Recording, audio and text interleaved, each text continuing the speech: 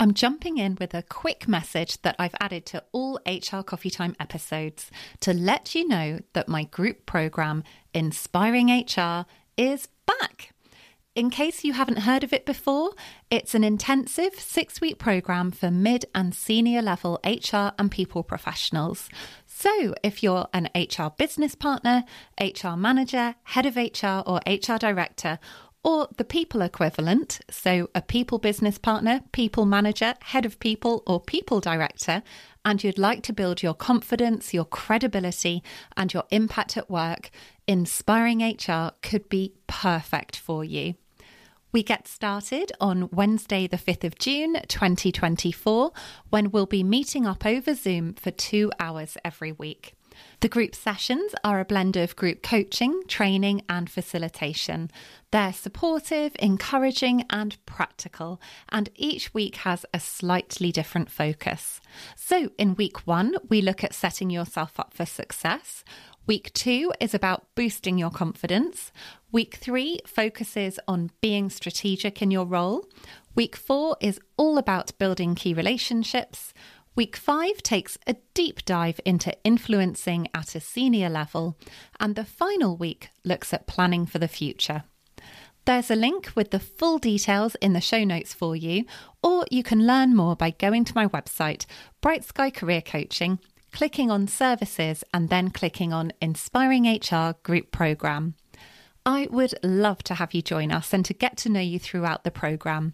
But if you have any questions about Inspiring HR at all, please feel free to ask by getting in touch through the website, and I would be very happy to answer them for you.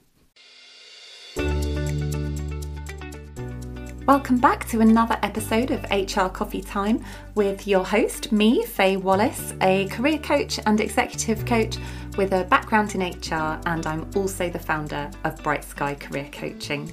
And whenever anyone gets in touch to say that they like listening to the show, I always say thank you because I really appreciate it. It's always so lovely to hear from anyone who listens. And then sometimes I'll ask if there is a particular topic or career challenge that they think it would be helpful for me to cover in the future. One listener called Devon went above and beyond with his reply to my question.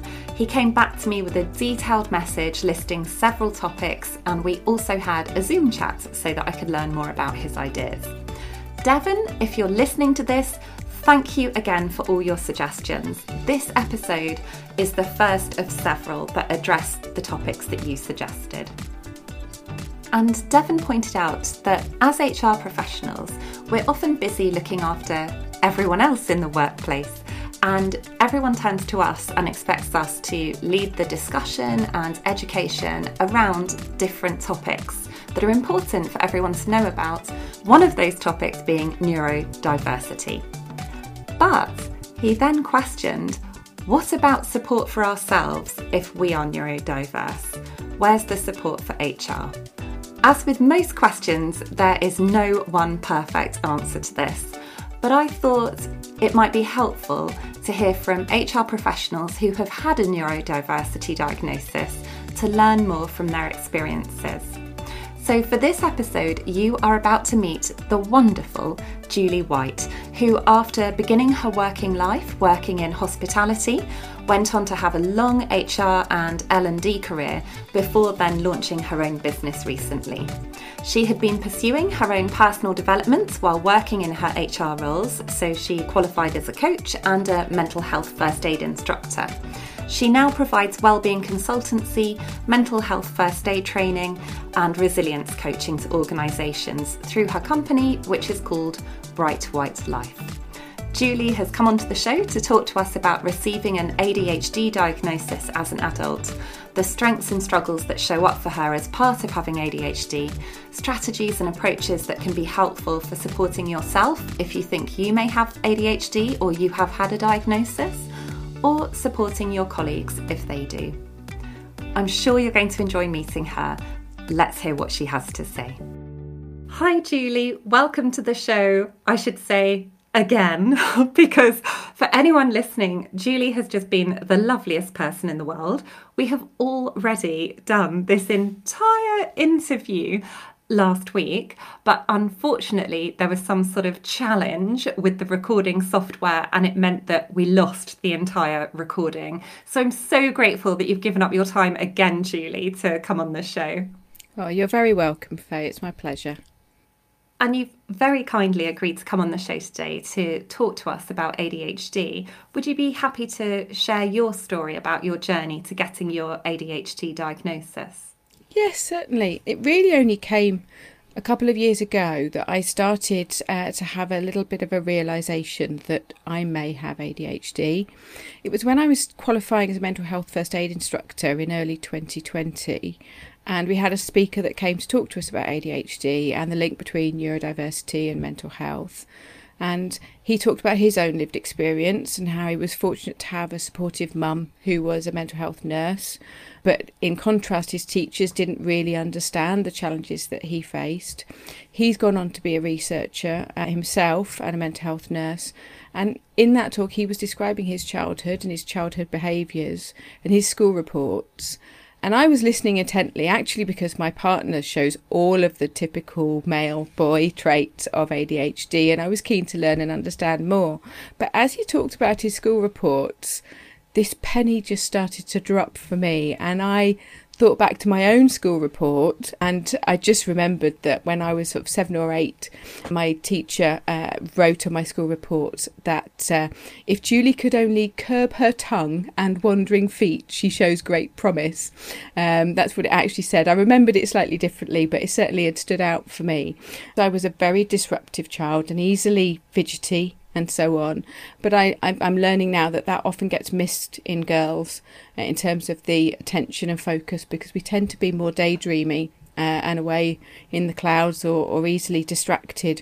But we kind of conditioned a little bit to behave ourselves, I would say, and certainly my generation was. And so I've kind of, that fidgetiness has gone more internal and more mental, so I tend to overthink a lot, and that's what's really shown up for me in my adult life. So yes, I then decided I would explore a diagnosis, and this time last year, pretty much, I got a formal diagnosis of inattentive type ADHD. It's really interesting to hear you talk about what it was that helped the penny to drop, and actually that was thinking back to your school days. Can I ask you, the behaviours that you were experiencing and the challenges that you had while you were at school, have they evolved and changed now that you're an adult? How is the ADHD showing up for you as an adult? Well, I can certainly think of some of the examples that helped identify it for me. I'm particularly easily distracted by things going on around me. When I was in day-to-day hospitality operations, everything was tick lists everywhere because team needed to make sure we were all doing those things from a safety point of view and process point of view. And every day was a new day and a fresh target. And it was also very fun. So all of that, I think, helped me. But when I moved into a more office-based role, I found it so difficult to concentrate and get work done when there were other people in an open plan office having conversations around me and so on. So I recall there was one particular time where I thought, I just need to be able to shut this noise out. And it's before the days of noise cancelling headphones being a very common thing. So I wore a pair of earmuffs into the office. But the trouble with that is it just meant that people came up to me and said, "What are you wearing those for?" Which just gave me the interruptions I was trying to avoid. So yeah, tactics that I tried, techniques I tried and failed. Lateness, that's my biggest challenge. Time blindness, I would say, where I just lose track of time, or I think I can get all those little things done in the 20 minutes I've got left before I need to leave the house, and I think that the journey is only 15 minutes when it's probably 20 minutes of driving, not 15. And then you've got to think about the getting your bags together and getting down the steps and getting to the platform at the train station, not just physically getting your car parked up. So learning painfully is probably where I've really noticed that. So I overplan for things like that and make sure that I know about the train before and the train after, and I've kind of paid real attention to those things now because they matter and they make a difference if I'm going to end up seriously late for things. So that's another real example for me. So it sounds like you've come up with some brilliant strategies to help you with those particular challenges. I have, yes, but it's come with a bit of trial and error, and it's really only now I've had my diagnosis that I'm very deliberately making sure that those strategies are in place, and I'm recognising when those strategies perhaps aren't working particularly well for me, or they've stopped working.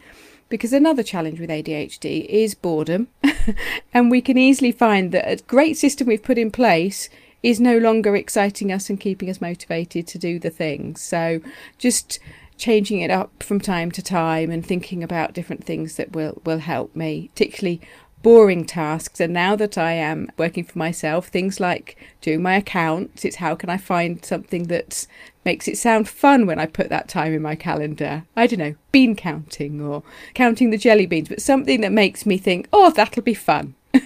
Even though I know really it's not going to be particularly fun, but it's necessary. So little things like that I'm playing around with as a result of also having some coaching to really help me, which is making a huge difference for me. I love the idea of making things fun by calling it things like bean counting. I have to say, I don't relish the idea of doing my accounts, so maybe I need to start using some of your strategies, Julie. Well, you're welcome to take that one and see if it works for you, Faye. Thank you, that sounds great. And as far as strategies are concerned then, how have you come up with them? Is it by trial and error or research or people sharing ideas with you? It's a whole combination of those, because my realisation is that we are all different and our thresholds for overwhelm are different and can be different at different times as well. So, for example, I can find myself opening 10 different emails and starting to reply to each of them, and then my brain shifts and shiny thing, I need to look at that. And next thing I know, I've got none of those emails actually finished and sent. That's harder working for myself. But when I was working in a role in HR, when I found myself doing that, that would be the point at which I would know that I need to perhaps ask someone to help me prioritise what my workload is. So having time and having regular time that help keep me accountable, or knowing and communicating to my manager that this is what might be an indication of me being a bit overwhelmed, and to help me identify what's the one next thing I need to do, and really support that need to focus, and making that a little bit easier to achieve. That's one particular technique that I found. And another one I would say would be well, you asked the question, where do these techniques come from? I say having some coaching is really helping, but also now finding myself a network of other freelancers and self-employed people, many of whom do have neurodivergent conditions and have opted to work for themselves partly because of that. But to work with them and have accountability buddies and have time where we log in perhaps online and we're on a call together where both are off microphone, but we can see that someone else is working, and we kind of have that body doubling, that body mirroring accountability, that I've said that I'll do this, therefore I will stick at doing this, can be hugely helpful as well. But yeah, it's a bit of trial and error and finding what works for you, because we are all different. And building a network of people and support and accountability. My mum's always been brilliant at following up when I've said I'm going to do something. She will check in and go, how's that going?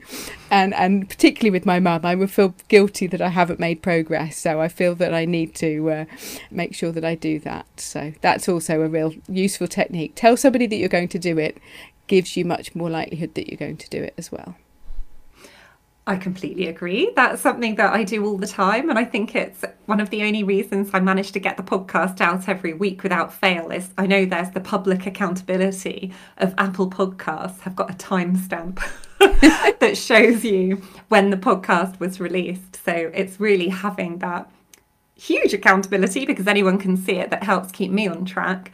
And it also, I think, highlights a message that just comes through again and again and again when talking about anything to do with inclusion or neurodiversity. It's that so many of these strategies and practices are good for everybody and helpful for everyone, because it's not just going to be if you have ADHD that you may struggle with planning or time or any of the things that you've been talking about. So I'm sure that for lots of people listening, lots of those strategies are going to be really helpful for them too.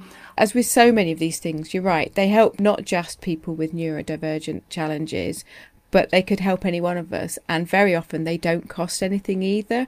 It's just about having that support, that emotional and mental support alongside you that can make such a difference. Absolutely. And I know that people listening will be listening with different hats on. So some people may be listening thinking, oh, I wonder if I have ADHD, or I know I have ADHD. It's really interesting listening to Julie share her experience. Other people will be listening thinking, I really want to make sure that I am supporting anyone with ADHD well within the organisation or within my team. You've already mentioned a manager that you used to speak to if you felt like you were experiencing particular challenges or needed some support. It sounds as if you have had really supportive managers in the past, Julie. Is that true? Have they been a help to you in the past? Well, I would say I've had a mixed bag, and I think we probably all have in our career. I can think back to a time when one of my traits and tendencies of ADHD is to perhaps talk over other people and interrupt. And I had a tendency to do that because if an idea comes into my head, I want to share it there and then. And it's quite difficult to hold that thought and be able to remember that thought when your opportunity to speak comes in. And we're talking back in the days when we had meetings physically in a room together as well. So this was something that was seen as a negative behaviour and a fault and something that I needed to curb. And it was there in my school report. I needed to curb it when I was 7. I didn't do too good at that. But what it then did was it caused me probably to not speak up, to not say what I thought, unless I was invited to say what I thought, because it was easier just to stay quiet than be criticised for interrupting. So I think it's really important to be mindful of that and give opportunity for people to have their voice in a meeting for different reasons. And online meetings are really helpful actually in that respect, because you've got the chat box that you can type what you're thinking.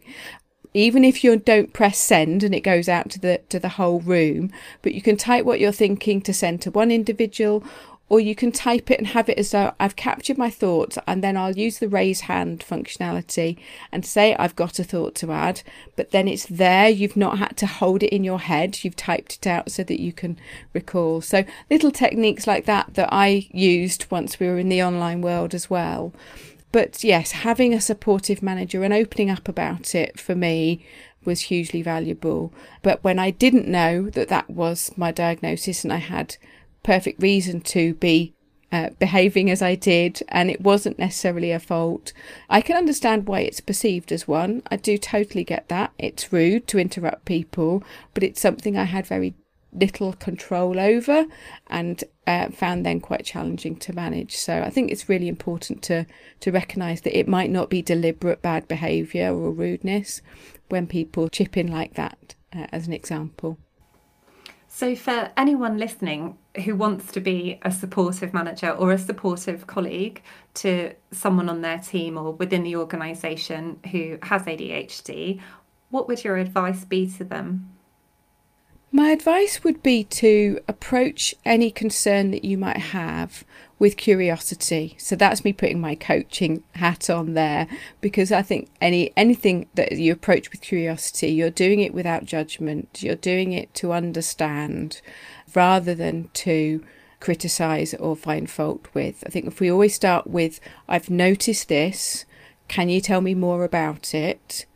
What do you notice? Then it allows that individual to have ownership of what's going on without judgment. I think that's really, really important. And then working together on a strategy that's going to help. That's great to hear. And it's really the fundamentals in having a supportive conversation, almost regardless of the reason that you're doing that or what the challenge is. It's similar advice to what we've heard come up a few times on the podcast, Julie. And I think hopefully that's really reassuring for anyone listening, that if you just keep it to the basics, start with compassionate and curious mindset, then it's much more likely to be a productive and helpful meeting.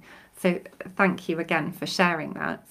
And then on the flip side, so anyone who's listening who thinks, oh, do you know what, I do wonder if I might have ADHD, what would your advice be for them? My advice would be to seek a diagnosis. Now, that's something that might not be an easy thing to do, because I know that there's very long waiting lists via the NHS at the moment. You can go privately, which was the route that I took. But even without a diagnosis, you can access support, because there's a recognition that it's not a quick and simple process to get diagnosed. So you can make an application to Access to Work in order to get support for coaching and training and potentially other tools that might help you in the workplace to perform the job that you're doing. And equally, reach out to organisations such as the ADHD Foundation, read books, learn and understand more about it, and explore what you're noticing for yourself, and try different strategies and see if they help you whilst you potentially seek a formal diagnosis. I'm so appreciative that you're sharing all of this wonderful advice for everybody who's listening. And it also makes me think of a previous episode of the podcast, which was episode 24, when I spoke to guest Melanie Francis. And that was the first time that I had an episode specifically to talk about neurodiversity. And in that episode, Melanie, well, Mel, I called her for short, said a couple of things that really stayed with me. One of them was about the fact that with any sort of neurodivergence, there are strengths and there are struggles.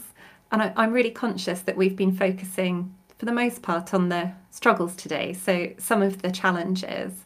But I do know that there are so many strengths that can come with it that sit there hand in hand. Can I ask you to talk about that? Would you be happy to talk to us about some of the strengths? I would, yes. And I know we chatted prior to this about this, and the terminology you might see in some social media and so on, talking about superpowers.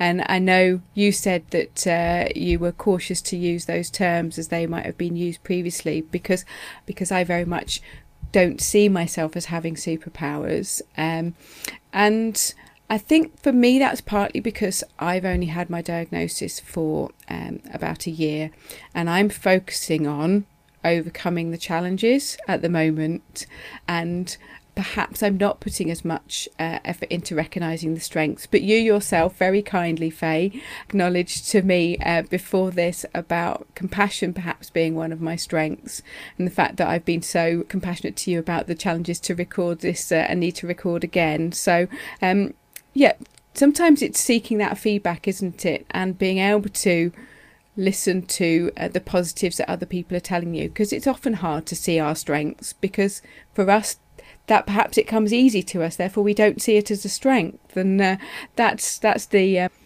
double-edged sword, I suppose, of the condition, is that we tend to see the struggles and the challenges more than we see the positive. But that's human nature, isn't it? We do see the negatives in the situation because that's to protect ourselves. For me, I'm starting to see my strengths. I'm starting to recognise that I can crack on and get something done in a short space of time if it's urgent, and that's what I need to do. And other people have said, gosh, I couldn't have done that in the time that you've done. I'm also quite good at winging it, because I'm perhaps so used to doing things last minute that I just get on and do it and get out there and have a go. So yes, I'm starting to see some of those strengths and acknowledge them, but perhaps I'm less likely to talk about those because I'm just not that kind of person. It's a skill to sort of pitch myself and sell myself, and I'm still working on that as quite new to business as well. It's easy to hide away from that when you're in a job, and just now I'm needing to be stronger at doing that. So thank you for the opportunity to think about it. You're very welcome, and I really believe that it's important that we do highlight each other's strengths. I recorded a podcast a few weeks ago, which was, I've just forgotten what the name is, all about the Johari window, which is a tool for self-reflection and self-discovery, and you can use it to talk to your team as well. And there is one quadrant within the Johari window tool, which is to be able to activate it, you have to ask people for feedback. And that feedback can be, what are some things that I could be doing better? But I think it's just as important to ask, what am I doing really well? Because we really don't realise a lot of the time. And I think that is so important. So you've just given me another opportunity to start talking about strengths again. It's something I'm really passionate about. So thank you for letting me sneak that in there, Julie. Oh, you're very welcome, Faye. And there's one thing that you mentioned a couple of times earlier that I haven't asked you about yet. And that is, you mentioned you've had coaching, which has been really helpful. Is that a particular type of coaching? It is, yes. So my coach that I've been assigned, it's come through my Access to Work funding that I applied for. So again, it's something that hasn't been a cost directly. She's been assigned to me and matched to me through an organisation called Creased Puddle, who specialise in neurodiversity coaching. And they very kindly looked at what I was looking for and what my situation was, and found a coach that would be best suited to coach me. And she has ADHD herself, so the tools that she's using and the way in which she's approaching the coaching with me is with that new neurodivergent lens, and it's certainly helping me to therefore see my strengths, because she's focusing on picking those out and making me question what's gone well, what's not gone so well, and so on, as each session that I have with her. So that's proving really, really valuable. And as I'm learning those things, I'm sharing those with people I know as well. So it's definitely proving a really positive experience for me to have that coaching. That's wonderful to hear. I'll have to look Creased Puddle up and make sure that I put a link in the show notes, because I'm sure that other people will be interested in finding out more about that as well. And you touched on Access to Work. So lots of people may be familiar with Access to Work and tapped into that before, but other people may not have come across it or ever tried to use it before. Would you mind just quickly talking us through exactly what it is and how it works? Yes, certainly. So Access to Work, it's a government funded scheme here in the UK that any individual who has difficulties with work related to a possible or diagnosed disability, so you don't have to have a diagnosis, can make an application for support, and someone will then make an assessment and talk through with you what your job is, what it is that you have challenges with, what you might find would be helpful to have additional tools, equipment or support to help with. And then that is assessed and you get a grant towards that. Some of which employers need to part fund, but some of it is fully funded by the government. So it depends on the size of the organisation and the particular recommendations that are made as to what that cost might be to an employer. But certainly for coaching and training, that is fully funded. So it's well worth making an application if you believe that you may have ADHD or any other disability that would benefit from additional support in the workplace. And you can also apply as someone who's self-employed as well, so you don't have to be in an employed job. You can also apply as self-employed. It's absolutely brilliant for everyone to get to hear about that, Julie. Is it something that was really time-consuming or difficult to access? For me, it perhaps wasn't. Again, flagging on my strengths because I've had some experience on both sides of it in my HR roles.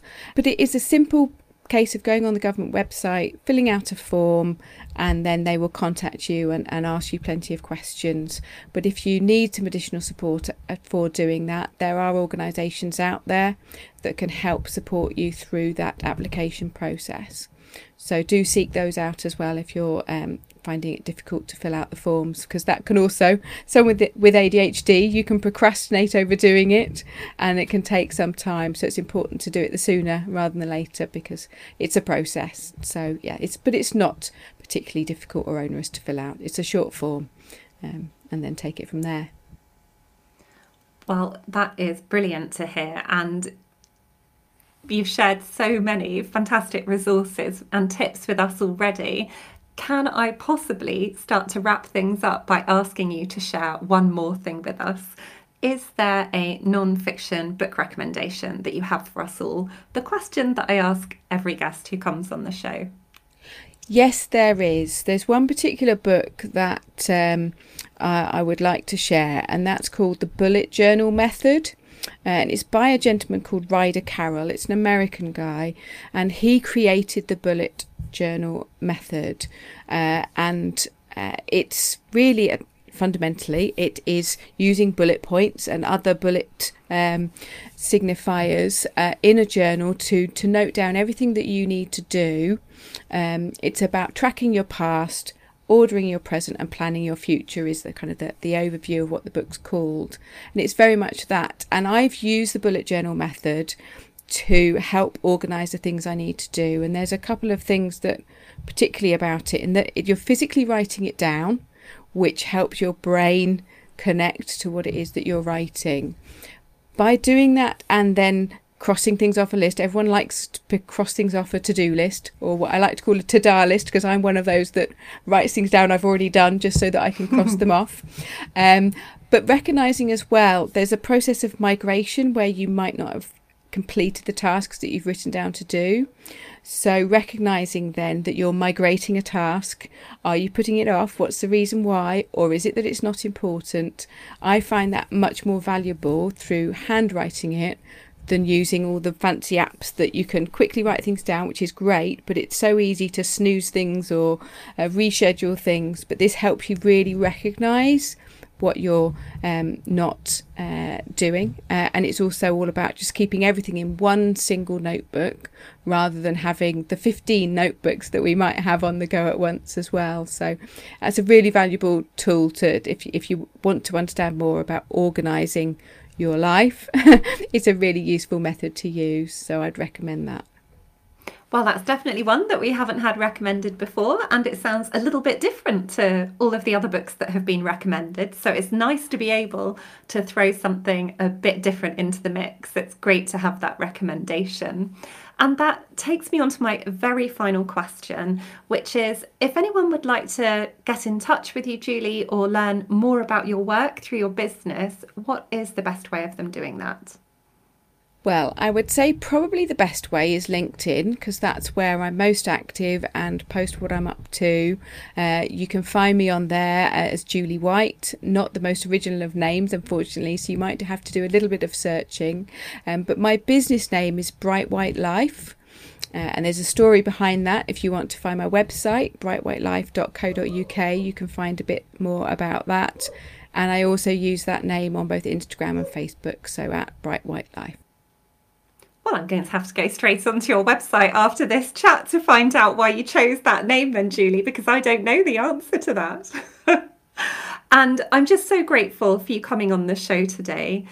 I hadn't realised until we chatted last time that you're happy to do talks about ADHD for businesses, not just on podcasts.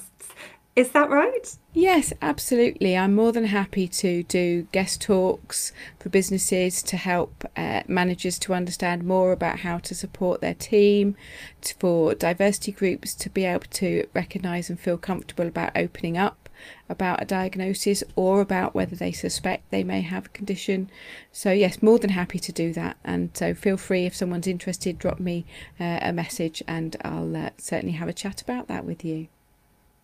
So all that leaves me to say is a huge thank you for coming on the show. It's just been brilliant to have you here. Oh, you're very welcome, Faye. It's been a pleasure to join you. That brings us to the end of today's episode. I really hope that you found it interesting and useful. If, like Devon, you have got a topic or a career challenge that you would like me to cover on HR Coffee Time, please do let me know. You can always find me on LinkedIn or by dropping me an email at faye@brightskycareercoaching.co.uk. Thanks so much, and I will look forward to being back again with the next episode next week.